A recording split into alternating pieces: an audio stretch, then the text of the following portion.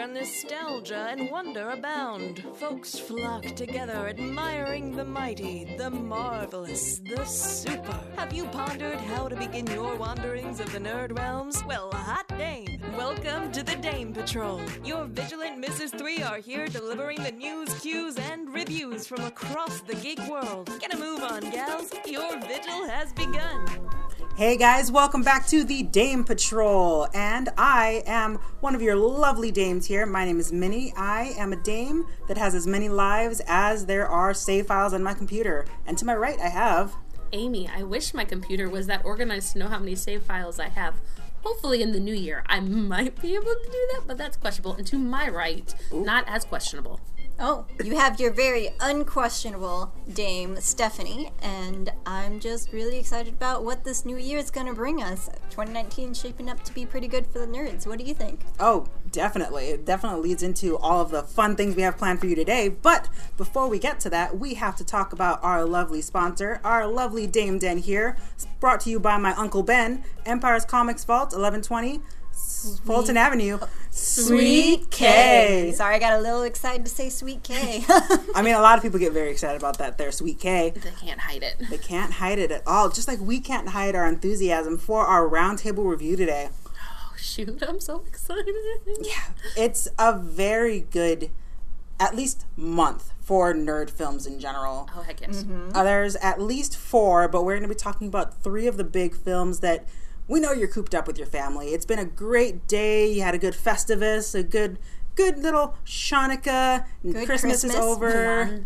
Kwanzaa, perhaps. You're ready with all your tamales. You've eaten everything. You kind of have a little of a coma, and you want to get out of the house. Take your family to go see something so they're not just sitting around your house and, using all your pay-per-view and staring at you and judging. So much judging. So much judging. But movies don't judge you. I mean, not really. That's why you're in a dark theater in your sweatpants. Exactly. Goals of life. And everyone's crinkling popcorn and eating things together. And you can judge the movie instead of your family judging you. Touche, actually. That was a really good point. Oh, yeah. So what's the first movie that we're excited for? I don't know. I think maybe my spidey senses are tingling. Ooh, and, I thought that was just my condition. It's not just yours, Minnie. Oh, goodness. Oh, shoot. Let's get at it. So I had the opportunity of the cornucopia of comic book nerddom movies for this month to review Spider-Man Into the Spider-Verse. Spider-Verse. We almost did that enough times to make it super, super ASMR. This is a fresh vision of a different Spider-Man universe with groundbreaking visual style. That's the first of its kind. Spider-Man Into the Spider-Verse introduces Brooklyn teen Miles Morales and the limitless possibilities of the Spider-Verse where anyone can wear the mask. Thank you, Sony Pictures, for that beautiful write-up. I liked it. Amy, why did you want to see this movie to talk about it with us today? I was going to say something really inappropriate, but I won't. That's good. I know. That's good. Keeping it. Mm-hmm. I'm concealing, not feeling. Yep. It is a beautiful love letter to spider people across the board. And in seeing the snippets and the teasers and all the trailers, I was like, oh my goodness. This looks amazing. And having the opportunity when we sat down to go over comic book movies that we wanted to review during this month, it felt like the best fit for me, even though the other ones are beautiful. This one hit a soft spot in my nerdy comic cart, and I could not wait to parkour jump over it and go from building to building, swinging with ease in my review for this. Nice. So it really stuck to you, huh? Like my fingers and feet along a brick wall. That's good. I can't do that. So, if we want to start out, cons, I had none. That's really telling. Not only am I an optimist, but it was very hard, unless we were like super nitpicky. Yeah. Mm-hmm. No, definitely. Is anybody else on that picky train? No, not at all. No, because I've seen it. I can kind of agree with that. Unless you're being like super nitpicky. There's a personal con for me, but it's not even an actual con. It's like how dare they be so good? They made me feel this con. Yes, which was hinted at in our Caples Crusaders episode when we guested on the Caples Crusaders last week. Yes, I am not at all a big fan of Spider-Gwen in the comics. I've loved Anya. Spider-Girl, Ana Corazon, I've loved her. I love Jessica Drew, Spider-Woman, the proper Spider-Woman. And a lot of comics don't really deal with them. And then once Spider-Gwen swung onto the scene, she took over everything. And so I didn't really like that. And I didn't really like her writing in the books. And gosh dang it, Haley Steinfeld made me love her in this movie. This writing was fantastic with her. Exactly. And I think that goes directly to our pros. The cast of this was phenomenal. We had Jake Johnson, who I was a little apprehensive as Peter B. Parker. Not Peter Parker. Haley Steinfeld, who we talked about as Spider-Gwen, Mahershala Ali, who was Miles Morales' uncle. He's known from Luke Cage. I know him specifically from Luke Cage, and he was stunning. And then, of course, Shameik Moore was Miles Morales, and he did a great job of not only not becoming a teenage boy, but he felt the part of something new and unexpected, and it was so playful and fun, and the cast really, really supported all of these roles with such love and tenderness, and it resonated through the entire film, I believe. And then, as I said, it was the first of its kind in animation with its visual effects. It melded the CGI, the comic book style, the traditional animation, and it was so stunning to see the onomatopoeias that popped up randomly in some places, and that sections of the multiple scenes were out of focus, so you could focus on the front, what was happening in the foreground, which is very traditional of comic books. And it was so just unexpected, I think. It almost felt like there were certain scenes that actually had, I don't know if it was, but had stop motion as well. Mm-hmm. That they kind of just seamed into the CG. It was fantastic. Definitely. One of those moments I can definitely think about was when Miles figures out that he sticks to walls, and he falls out. Spoilers, I will try not to. He sticks to walls and proceeds to do a very Fred Astaire-esque dance up a wall / down a city wall, trying to just get down. There are so many highlights and sequences like that when they break into the lab to retrieve a computer. There's something that comes, it's foibles and faults and spits in the same way. That sequence I remember because Miles discovers a brand new power. Powder. You know, like that there spider powders. The spider powders. We poof you away. He discovers a new power while he's in the lab that turns into this stunning, just really, it's not even cliched, this cute back and forth between him and Peter B. Parker, and it's somebody gets poked in the eye. Like, it's great, and things get stuck to each other, and it was so, between the sequences and the Easter eggs, which are abounding. If you are a comic book person, there are so many. It's not just telephones or signs. It is probably one of the more stunning cameos that we've seen from our rest in peace grandpapa. We love you, Stanley. It made many a friend that I know cry, which is great. Did you have like a favorite background joke? I loved that Brian Michael Bendis was an executive producer on this. He plastered his name over 3 or 4 times across the screen. I saw it. Mm-hmm. But there was Steve Ditko in someone's telephone, and then Ramita was a ramen place.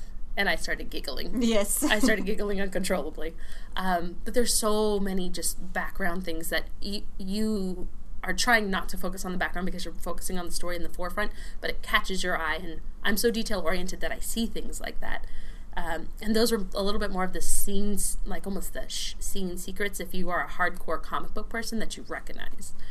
The other thing was that the soundtrack really supported this entire story. I brought it up on the Cables episode. I've brought it up just in public. I can shout it from the world. This felt like the music, yes, was designed for it. I know. We got composers and stuff like that that'll do that, but this blended the feeling of being a teenage kid in Brooklyn with new superpowers, with the struggle of adapting, the struggle of living up to your potential, the relationships, and it was all done in a way that felt natural to Miles.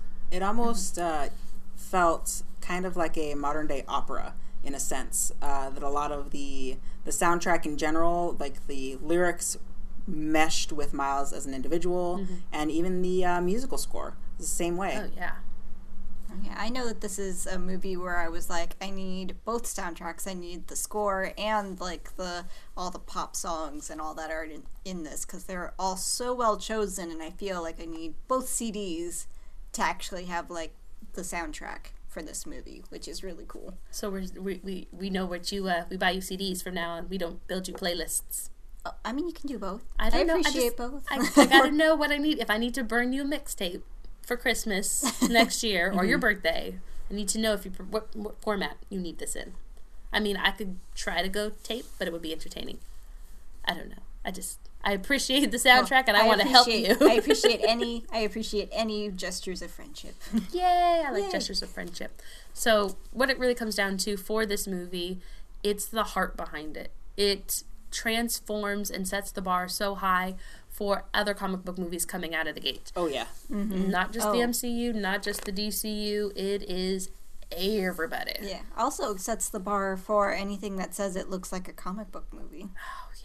There's no way that you can honestly look at anything else. And I will literally be forever going, well, how did it compare to Spider-Man Into the Spider-Verse? How do I feel about that? Does it carry the same weight or the same gravity? And I'm struggling even now. I named it my best comic book movie of the year, and it is probably one of my favorite comic book movies, period. Yeah. And that says a lot. Oh, yeah. Like, the look of this movie was very much... Into the Spider-Verse is to comic book films as Scott Pilgrim is to video game movies. Mm-hmm. Like, it definitely had that feel for both of them, and that's the bar. Exactly. And nothing video game movie-wise has hit Scott Pilgrim. Yeah. We don't talk about Street Fighter. Oh, no. There's so many video game movies we don't talk about. We Hadouken that out of our hearts. Yeah, well, and we don't talk about World of Warcraft either. That was meh. Anyway. But Spider-Man. But Spider-Man. Do you know what? I feel if we're going to do this, I am going to whip out my trusty Dame bullwhip. I'm going to crack it first, because you got to crack a bullwhip. You can't not just, like, swing it out. I'm going to I'm going to hold on to it and throw it up towards the nearest lamppost and swing away, giving this sucker a 10 out of 10 with me attached to my bullwhip, riding off into the sunset, apparently, because you know what? I can't swing anymore into this. So, do you know what? How about we transform your holiday with comfort and joy with our next review? Oh, goodness. That's an excellent segue. It is. The next review, it's more than meets the eye, I think. It definitely is. I am going to be talking about Bumblebee, which was one when we were discussing what movies we'd be doing. I set my foot down and said, this is the movie I am reviewing. And that was with the whole, like, as bad as the Bay movies had gotten, because they'd gotten really, really bad. Oy. They were gross. They were gross. Yeah, they were gross. They've been gross for a long time. Mm-hmm. But I was like, no, I have to see this one as a Transformers fan. I am legally obligated to see it.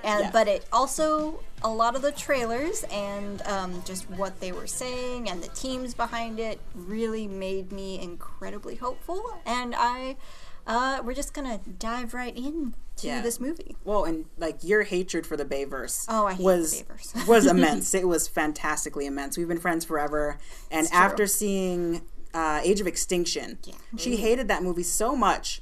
Upon texting me after seeing it, she had already started rewriting the entire film as fanfic. So I have a 40-page fanfic rewritten, 50-page, 50-page rewritten fanfic of that story to make it make sense. We should be posting that somewhere on our social media pages at a later date. We are not posting that on the social media at a later date. But anyway, just writing practice.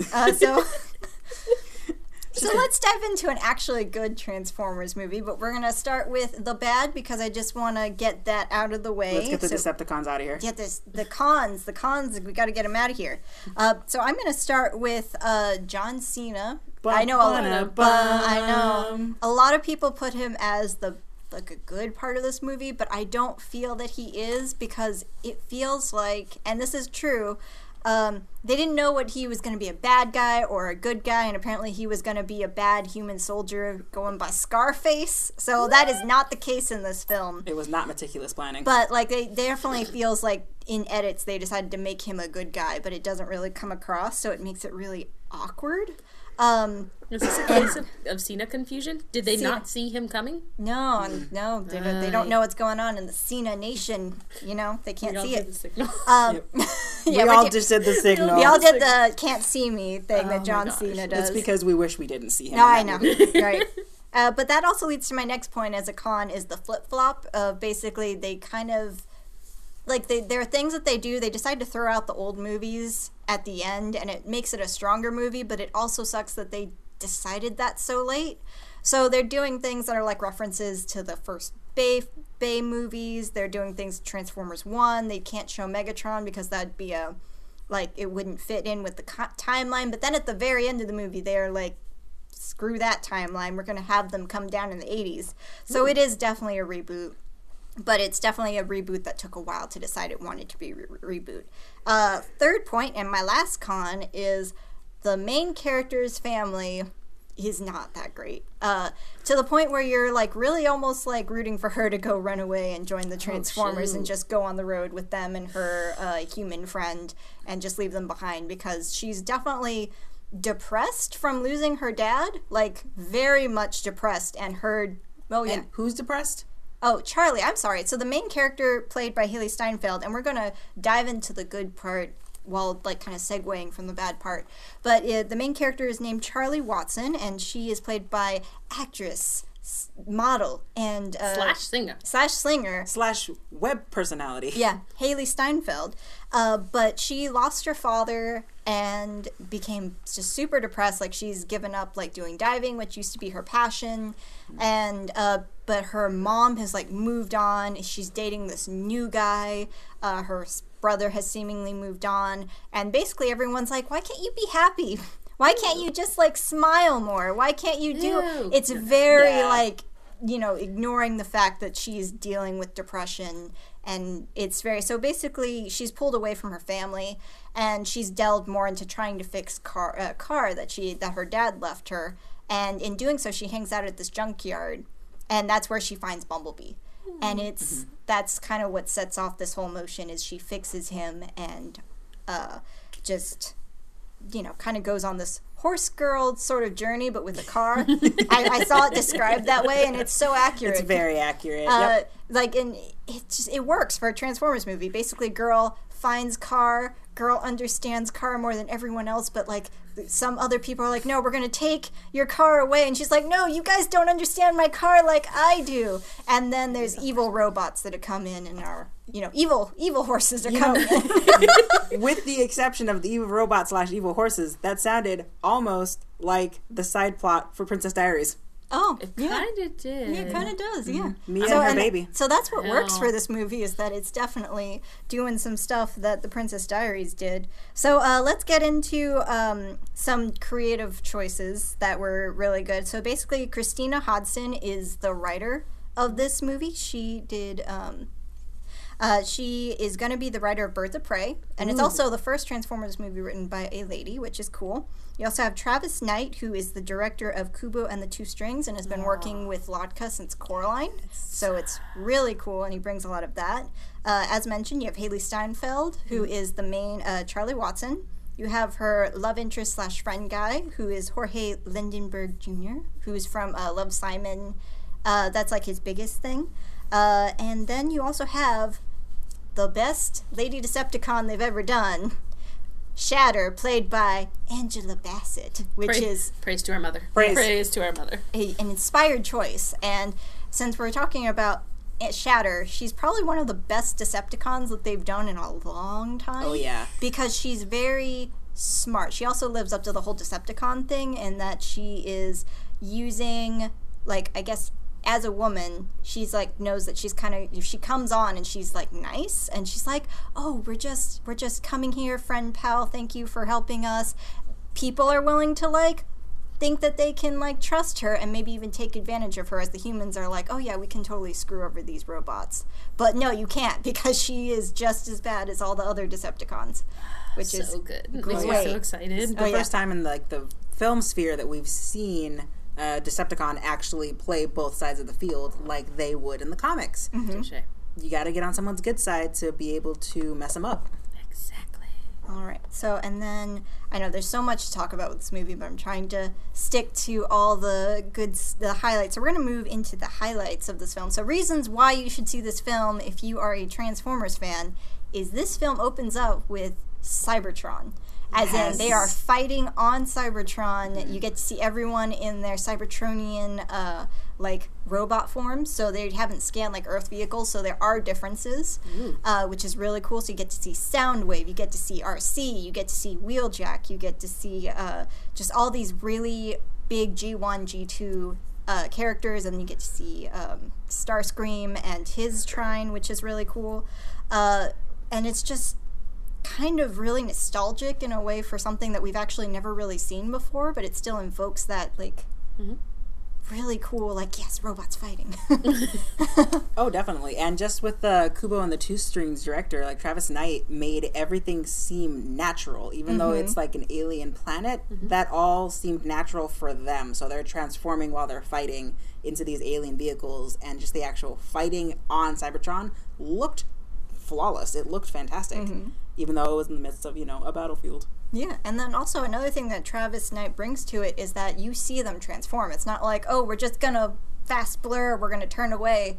No, you see them transform, and they transform like the toys. So you'll see their head pop out of the trunk, or their arms come up underneath as they're twisting. That's really cool. It's really beautiful, and I really want to see more from this director. Yeah. Also, leading into that as well, when Bumblebee eventually crashes on Earth, Bumblebee looked one way on Cybertron, but as soon as Bumblebee scanned the first vehicle that he scanned, and then transformed into that vehicle and then transformed back into his regular robot form, his features were different. He had a different grill on his chest. He had different shoulder pads. He had different everything, because you actually thought that out, that if you're a different vehicle, your armor's going to look different. Yeah, they thought about a lot of things that they don't tend to think about. You only really have seen them mess with that in Transformers Animated, where they were oh, they look this way on Cybertron, then they're going to look this way on Earth. Most iterations just tend to gloss over that entirely. So let's see, what else? So would you say this is more of a love letter to the original Transformers fans than in previous iterations? Oh yeah, this is definitely, you can tell it was done by fans, for fans, but also just making a good movie in general, which I don't think was ever been the point before. I think it was more about let's sell toys, let's make money, where this is no, we're going to actually have people care about the relationship between Charlie and Bumblebee, and it's just really nice. That part's really strong. So yeah, I'm really, really happy with it. I will grab my Dame-mobile and I'm gonna drive off, leaving it with a 9 Dame-mobiles out of 10. Oh goodness! Wow, that was. Are you driving off into the sunset? What is the capabilities of this Dame-mobile? Oh, I mean, it can transform because I'm a Transformers fan. But, all right. It's also a sub. It can become a plane. It's pretty dynamic. Can it do one of those floating planes? Yes. Yeah. So we could essentially drive the Dame-mobile off into the sunset and cruise it straight onto the water and then fly off. I would like that. I also wanted to have invisibility capabilities. So one is actual invisibility and the other one is Wonder Woman invisibility. So we're just sitting there. Just sitting there hovering. I would love that. I'm okay with that. Minnie, I have a question. Oh, I have an answer. Are you ready for the splashdown? I am ready for the splashdown. We are going into the depths, down where it's better, and it's wetter. We are talking about Aquaman. Aquaman. Oh, gosh, Aquaman. I felt like I got saddled with Aquaman, to be perfectly honest, because Amy we was so... you. I know you guys do. I appreciate you so much. Thank you for letting me see Bumblebee. You're both welcome. And I felt like, okay, well, they clearly have things that they love and they want to talk about. I guess I will do Aquaman. I went to go see it with my mom, which was fantastic. It continued the holiday tradition we have of we go see a movie that I initially am like, okay, sure, about, and my mom is real thirsty about one of the characters, and I'm going to give you 2 guesses as to who it was, and it was Jason Momoa. Correct. Yep, between Momoa and Momoa, you were correct. It was Momoa. And honestly, doing the research for this movie for my article, if you want to check that out on the Capeless Crusader website, I have 2 different trades you can read to get yourself excited for the book, or for the movie, I should say. And they both are super relevant in the movie. I was super excited for it. But I was super surprised at how fantastic this movie is. Shut the front door. Yeah, but before I dive into that, let me just doggy paddle over to the cons. So the con is like a lot of the modern Warner Brothers films with the superheroes. Some of the CG work was not great. Some of it looked really great on terms of most of the world stuff.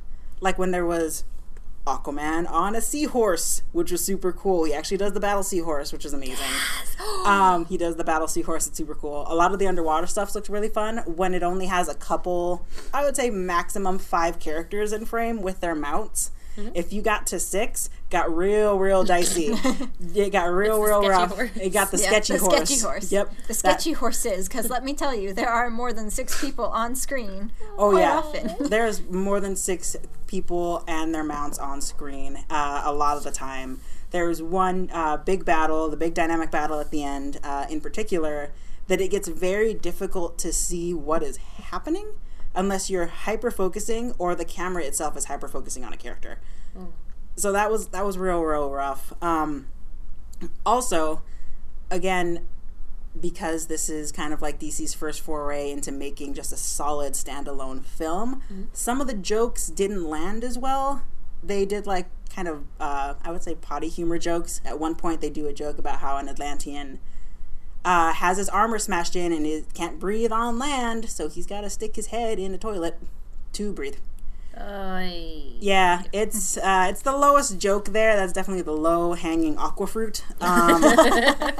But, you know, once they grabbed that papaya, they just ended that stuff. And that was really about it. And something that's kind of like an in-between, I guess it's like a preference con, would be the length of the film.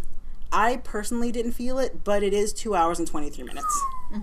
Yowzas. Yeah, it's a real big sturgeon, that movie. But honestly, you don't need, if I don't feel it. I think the pacing is really good, but if you go into it and you know that runtime, it's gonna be a little scary. So I acknowledge that there are some things that I think they can trim, but a lot of this movie gives you a lot of good seafood to chew on. It's very, very good. It's deep fried and golden and delicious, just like Jason Momoa. Now all I'm thinking about is fish and chips. So keep going before I get over here. He was the fish and Mara was the chips. So it was very good. We always start with the chips first. We always start with the chip first. It's true. Oh, bless these chips in this movie. So Amber Heard was definitely one of the pros. She got so much more to work with in this movie. She was in Justice League for a hot minute or two and didn't really do much at all. She floated up. And her hair moved. And her hair did the aerial thing, and she was gone. Her hair does the aerial thing a lot in this, but they actually embrace that while she is kind of an Atlantean, she's a princess of another type of kingdom, and her power set is completely different. She has super strength, she can swim real good, but she's also technically a waterbender, and they embrace that so much. They let her acknowledge that she can actually kind of waterbend other liquids, which is really cool. Yeah, it's super awesome. I wish they would have done her dehydration beam like she did in the New 52 comic, where she can make someone feel like they are lacking 3 days worth of water in 2 seconds. Crackers. Yep. It's fantastic. She is OP as hell, and I love her. Something else that I really enjoyed as well, another pro, was that they set up in this movie Arthur Curry's honor code. Really? Yeah, definitely. Whereas in Justice League, he's very much like the affable, like, just jock who drinks a lot. He's a bro. He's a bro. He's a very king good of bro. The Broshin. He's king of the Broshin. Yep. He's not even the Broshin, he's the Broshin. He's the Broshin. Broshin. Yep. But in this one, he kind of starts out that way, but you kind of are introduced to his father and his mother, who is also awesome. But you're introduced to his father, who very much raised him, and how that kind of gives him an honor code. But he doesn't want that responsibility, so he's kind of aloof with it. And due to some circumstances in the movie, he starts realizing that his actions, though they are founded, he has to still be the bigger person to show and give other people stepping stones to get better as well. And in doing that, he finds his own honor code that he's going to hold himself to. And character growth. it's super well done character growth, and that's where he is in the comics, and it's so cool to watch that dynamic happen with Momoa, because Momoa is kind of a stagnant kind of actor, but they wrote things in a way for him that he was able to pull it off. There's so many things in this movie that makes me teary-eyed. Surprisingly, I wasn't expecting that. And I also wasn't expecting for Nicole Kidman to be so freaking cool in this movie. Yay! Yeah, Queen Atlanta was fantastic. She continues the trend of superheroes and their moms being super badass. Mm-hmm. Yep. Very true. Yeah. Yeah, we've got Been a good year for Hippolyta. Yeah, it's been a good year for that. It's a great year for Hippolyta and Diana, and then Hippolyta and Diana. We've got T'Challa and Queen Ramonda, and now we have Arthur and his mom, Queen Atlanta, or Atlanta, I should say. And it was just so good. And there were so many one takes in this movie. Really? Yeah. Yeah, James Wan does a lot of one takes in his horror films, and he carried that into this, and it was delicious. Just a good meal. Just a good meal of hearty eldritch horror. Which there are some eldritch horrors in this, just a heads Fun up. fact. Fun fact, but it's okay because they're voiced by Mary Poppins. Yes. Yeah, Julie Andrews voices a kaiju, essentially. Like, I love it. that's technically was supposed to be a surprise, but like every single like place that could run that story basically was like Mary Poppins is in this movie instead of being in Mary Poppins Returns, and indeed she is. Indeed she was. She wanted to float underwater, not above the water in England. She didn't want to be in the clouds. She wanted to be in the sea. Exactly. And another really good pro for this movie is that this is the first DC Warner Brothers modern film that actually embraced DC's pop color palette. Oh, really? Yeah, they really, really did. There's actually a scene in particular where Arthur is, as a teenager, is learning to swim underwater in the way Atlanteans swim. And he is shown that his eyes can adjust to the darkness. So as we are adjusting to how dark the DC world is as well, through his eyes everything pops and everything glows. Aww. And it's actually bright and vivid and so cool to see, especially like when we first saw Mira for the Justice League promos.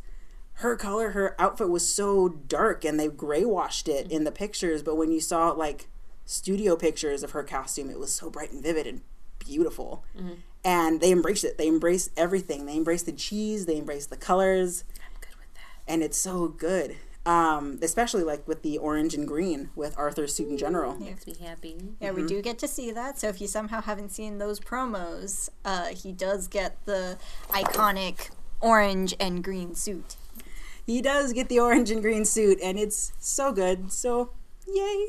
And then I am going to end my pros list with the fact that Mira and Arthur's relationship sets the bar, like it does in comic books. It sets the bar for relationships being sprouting. It also sets the bar for relationships as them each being their own individual and then coming together as a couple. And honestly, I would say because of that and how well-rounded the rest of the movie is, I'm gonna say it's actually done better, and it's a better film than Wonder Woman. That relationship section, I would totally agree. That How relationship could you section. say something so controversial yet so brave? Yeah, don't boo me. I'm right. But they both have their own character motivations. Mira has things that she is doing independently, and just because they have to do with Arthur as well does not mean that she is doing them for Arthur upon meeting him and liking him. That doesn't mean that she's driving all of her character motivations for him. Everything she does is for her kingdom, and she has started that from the beginning, and she continues that throughout the film. Even when they finally inevitably come together, she is still her own person, and her character motivations are all her own. And that's something, unfortunately, that I don't think Wonder Woman did. Yeah, they tried to force very heavily the Steve Trevor or Diana relationship where it should have given. She still maintained, I am woman, I am my own, until that one night. And then it's like, oh, Steven. And, Yeah. No. Well, I'll protect this world because Steve wanted me to. Because Steve wanted me to. No, Yep. girl. That's the weakness of that movie. It is. And actually, Mira definitely cemented that she was different with that. In the movie, she in particular said, after she decided to help Arthur, that even her father wouldn't take her back. She could never go back to Atlantis. And she said, sometimes you have to do what's right, even if your heart aches against it. Dum, dum, dum. Yeah, and it's a delicious, lovely little deep fried sea movie. It embraces how weird and quirky Aquaman is, but makes it fun. It's a fun, good movie. And with all of that said and my controversial statements out of the way, I have to give this an 8 dynamic trap nets out of 10 dynamic trap nets, because this is a movie you're going to want to catch. Ooh. We got a cornucopia of Dame acquired equipment to handle all of the movies for this month. Well, when you're on patrol, you need all kinds of things just in case. You never know. That's true. And then they can populate our Dame Den. We're going to need, Uncle Ben, we're going to need more space. Yep. Whenever you feel to install a garage, we can totally roll everything out and put it in the trunk of our Dame-mobile. Yes. On occasion. On occasion. On occasion. On occasion. What about the Dame duffel bag? I mean, that's just standard. That was issued at the beginning. Did you not get that in training? I did not. Shoot. Okay. You should have gone to orientation. There's a really nice class for that. It was so good. Well, all right. I'm going to read up on orientation. Apparently, I missed that class. But you guys could catch up with us and our different social media loveliness. Stephanie, where can we find you?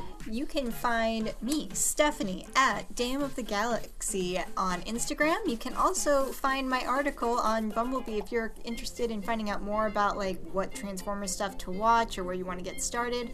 It is on the Cables Crusaders blogs tab, so you can check that out, and that will be right next to her Aquaman review. Amy, where can we find you? For the most part, if I am not swinging, not from the trees, but from the buildings, from, building to building as I survey the Sacramento landscape, you can find me at IJNewRobot on the varying social media, and of course, you can always catch me on Monday nights with the Campus Crusaders. And now passing to my left, the beautiful woman in orange and green. Hey guys, my name is Herminia, but you guys can call me Minnie, and you can find me at Dame Egg Sauce, that is Dame EG Sauce, on that there Instaswam, where I will be sharing all kinds of fun stuff about Aquaman, because I'm so excited about him. No. Yeah, I think we all are. So once again, thank you to our sponsor. He's not really our crazy Uncle Ben, but he is our Uncle Ben. Empire's Comics Vault, located 1120 Fulton Avenue. Sweet K. And of course, just remember, geeks in distress, No need to light the signal. We're always on patrol. See you guys later.